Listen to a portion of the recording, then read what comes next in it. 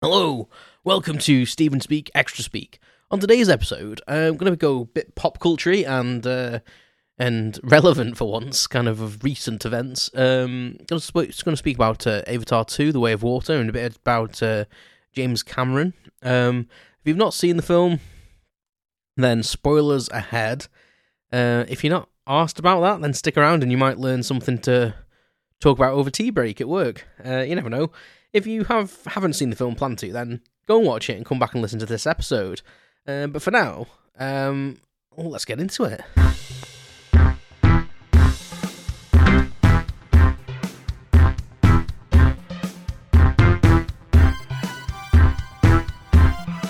Welcome to Xtra Speak, Xtra Speak. A little more prattle on everything and nothing.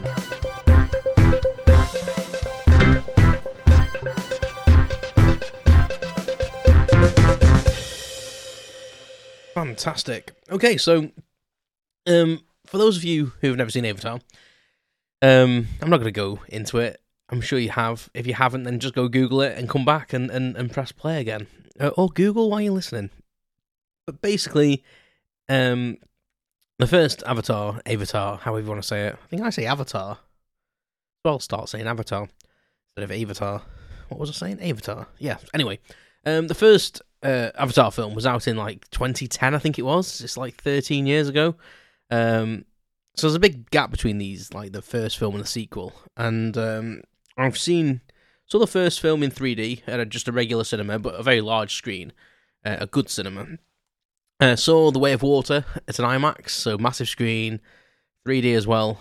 And I'm not going to deny that both films looked amazing. But they've been saying about why there's been such a gap between them and blah blah blah blah blah. But from what I've read on the internet, it's literally just that the film The Way of Water didn't really start filming until 2017, and then you've obviously got COVID, and there's so many effects in the film that takes a long time. James Cameron, I think, is a bit of a perfectionist, and I'm sure there's probably 2 hours on the cutting room floor, having watched the film. So yeah, I think that it's just been a long time in pre-production. He's probably been doing other things as well. And, yeah. Storyline. Well, I'll go back to the first one. So if you've seen the first one, the Na'vi is on this planet. What's it called? Pandora. And the Na'vi are the indigenous humanoid species. And they're 8 foot tall, blue. And basically the whole premise is they're in touch with nature. They're it's a very much a eco-friendly film. And very much I think, teach yourself how to, very much preaching on, ecology stuff, which, I say preach it, it's right, we need to look after our environment, etc., and, think about the world we live in. And the Na'vi are very much like that. That's what they do. That's, everything is connected, and they have this kind of it's like Mother Nature, I suppose. I can't think what it's called off the top of my head. I think they call it the Earth Mother or something, but it's got a name in Na'vi, and that's what they kind of worship. And there's a big tree. There's a life tree that they kind of connect to, and they have these weird it's out of the head. It's part of the hair or something, and they can connect with the animals and join with them. And great premise, James Cameron, he's a great visual person. I liked the first one as well because there was hints to the alien world. So obviously James Cameron did the film Aliens, and there's quite a big connection, I would say, between them universes. The technology looked very similar. Now I kind of like that, but I think whether it was in the same world, I don't know. Whether it's because there's different companies and stuff. And anyway, by the by, I kind of like that kind of connection. And yeah, but basically humans are the bad guys in the first film, and they're the bad guys in the second film because there's some sort of precious metal on Pandora and resources, not just in the Earth, but there's Earth's a bit of a shithole now, and they're looking for other planets as well to settle on as well. And the reason it's called Avatar is because to get in with the indigenous species, they decide to clone or develop an avatar which looks like a Na'vi, but it's actually a human, like, kind of projecting their consciousness inside of it, so they can go in, so they can breathe the atmosphere, because the atmosphere on Pandora is different and humans can't survive in it. Whereas the Na'vi are a bit more, you find out in the second one, the Na'vi are a little bit more resilient and they can survive in a human atmosphere for a little bit longer before they need to breathe their own atmosphere again. And yeah, I found it really, really, really interesting, the first film. The storyline isn't great. A lot of people compare it to like Pocahontas, where, you know, you got the white man going into the native indigenous population and trying to change them and such things, but then kind of like falling in love with the way they do things. I kind of saw it a bit like Fern Gully, if you've ever seen the film Fern Gully. For me, it reminded me about that, kind of a similar thing. Guy was chopping down trees, working for the company, and then, whereas in Fern Gully he gets shrunken down to fairy size, like Jake Sully in Avatar gets put in an avatar and becomes an Arvi, basically. And yeah, and it's a good film. It's a good film. So the storyline was a little bit weak, but at the time the effects were amazing. It used like motion capture and face capture and all these new camera techniques, and literally one of the best 3D films I've ever seen in my life. It was brilliant.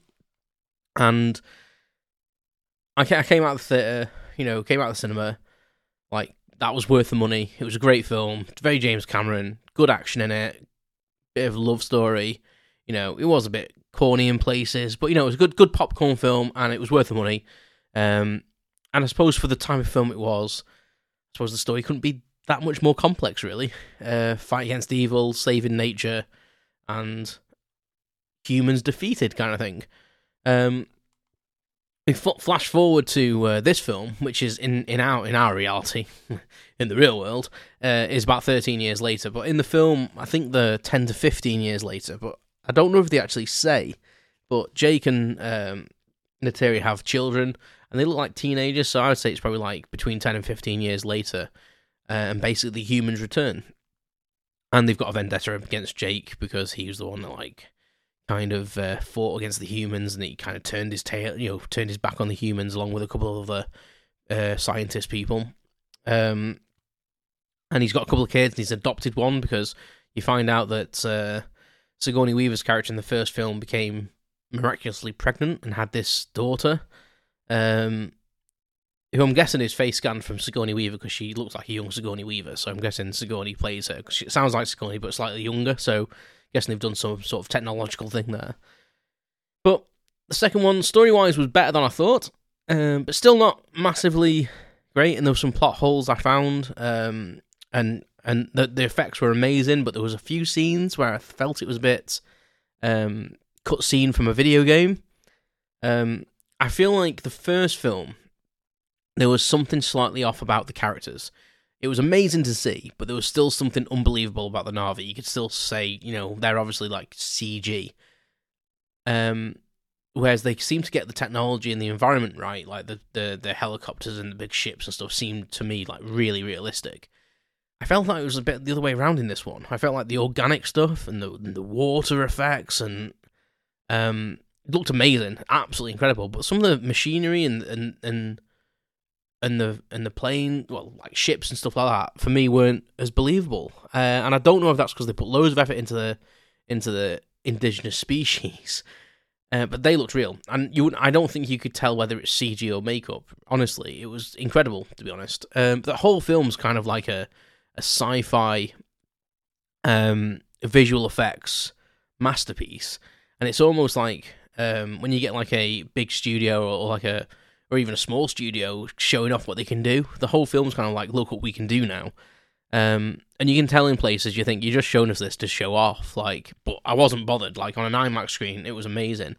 It was in 3D. Now, the 3D, I think, made it look a bit fake in places, to be honest. I think it was some of the 3D effects. Like, two of the scenes that really come to mind that for me failed and looked like a computer game was when they blew up the train and the train derails. I don't know what it was. I don't know, it was like it didn't look massive enough. I don't know, or it looked a bit fake, or there was something on the screen as well, like the refresh rate and the picture resolution made certain things seem very quick, like rushed. There was a fight scene as well later on in the film where some of the movements seemed really quick.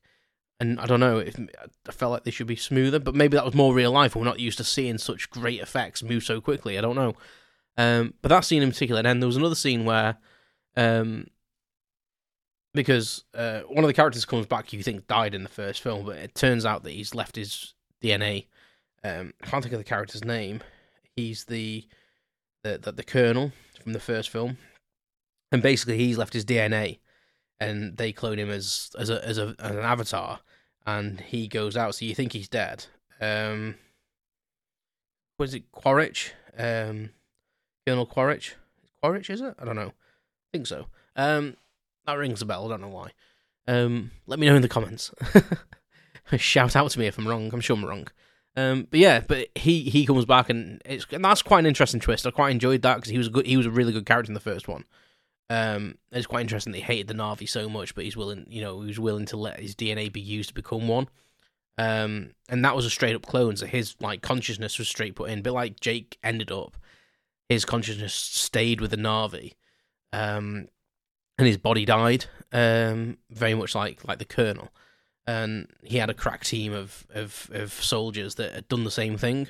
They'd had their consciousness transferred into a clone of themselves as a Na'vi. So it's quite an interesting concept, and but yeah, there was a scene with him when he goes to the facility on Pandora, and there's a woman introducing me. She's on like an exoskeleton suit, so it's like to make a human as tall as a Na'vi. And there was something wrong. It just looked so dubbed on. It looked like a really like a film you see on YouTube, like someone at home like doing some After Effects. I don't know. That just looked really fake, and I think it may have been the 3D, because the 3D effect on it was so extreme. Seeing it on a screen that big, maybe it was too much.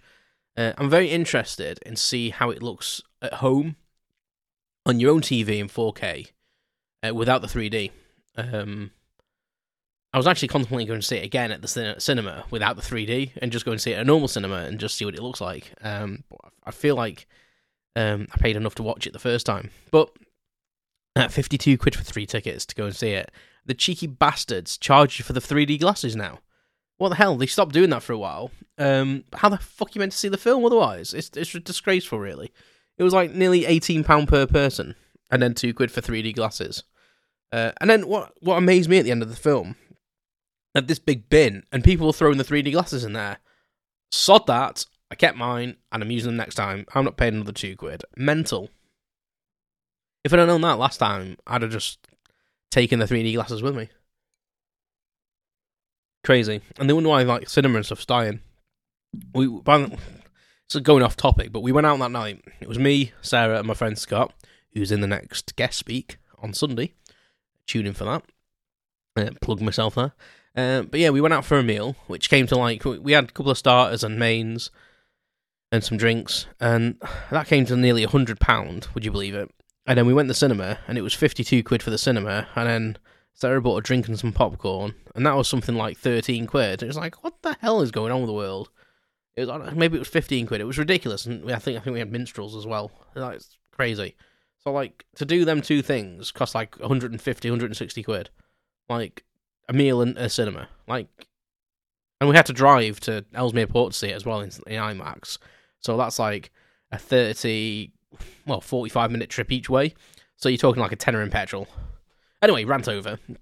In summary, Avatar 2, should you go see it? If you liked the first one, yes. If you like visual effects and you can get through and you can watch a film with a reasonably mediocre storyline, but you are enthralled by visual effects, definitely go see it. It's well worth it for the visual effects.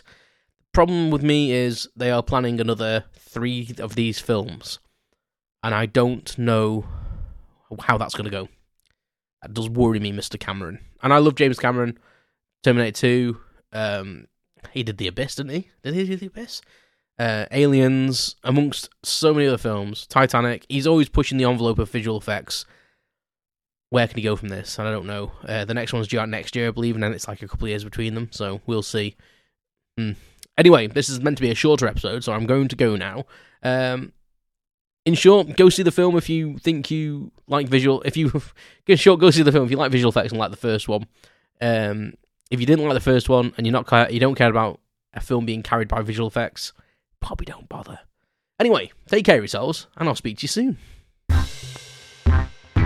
You've been listening to Stephen Speak, Xtra Speak. Thanks for listening to my unscripted prattle on everything and nothing. Visit stephenspeak.com for updates, information, and my blog. You can follow more updates on social media at Stephen Speak PC. Thanks very much, and I'll speak to you soon.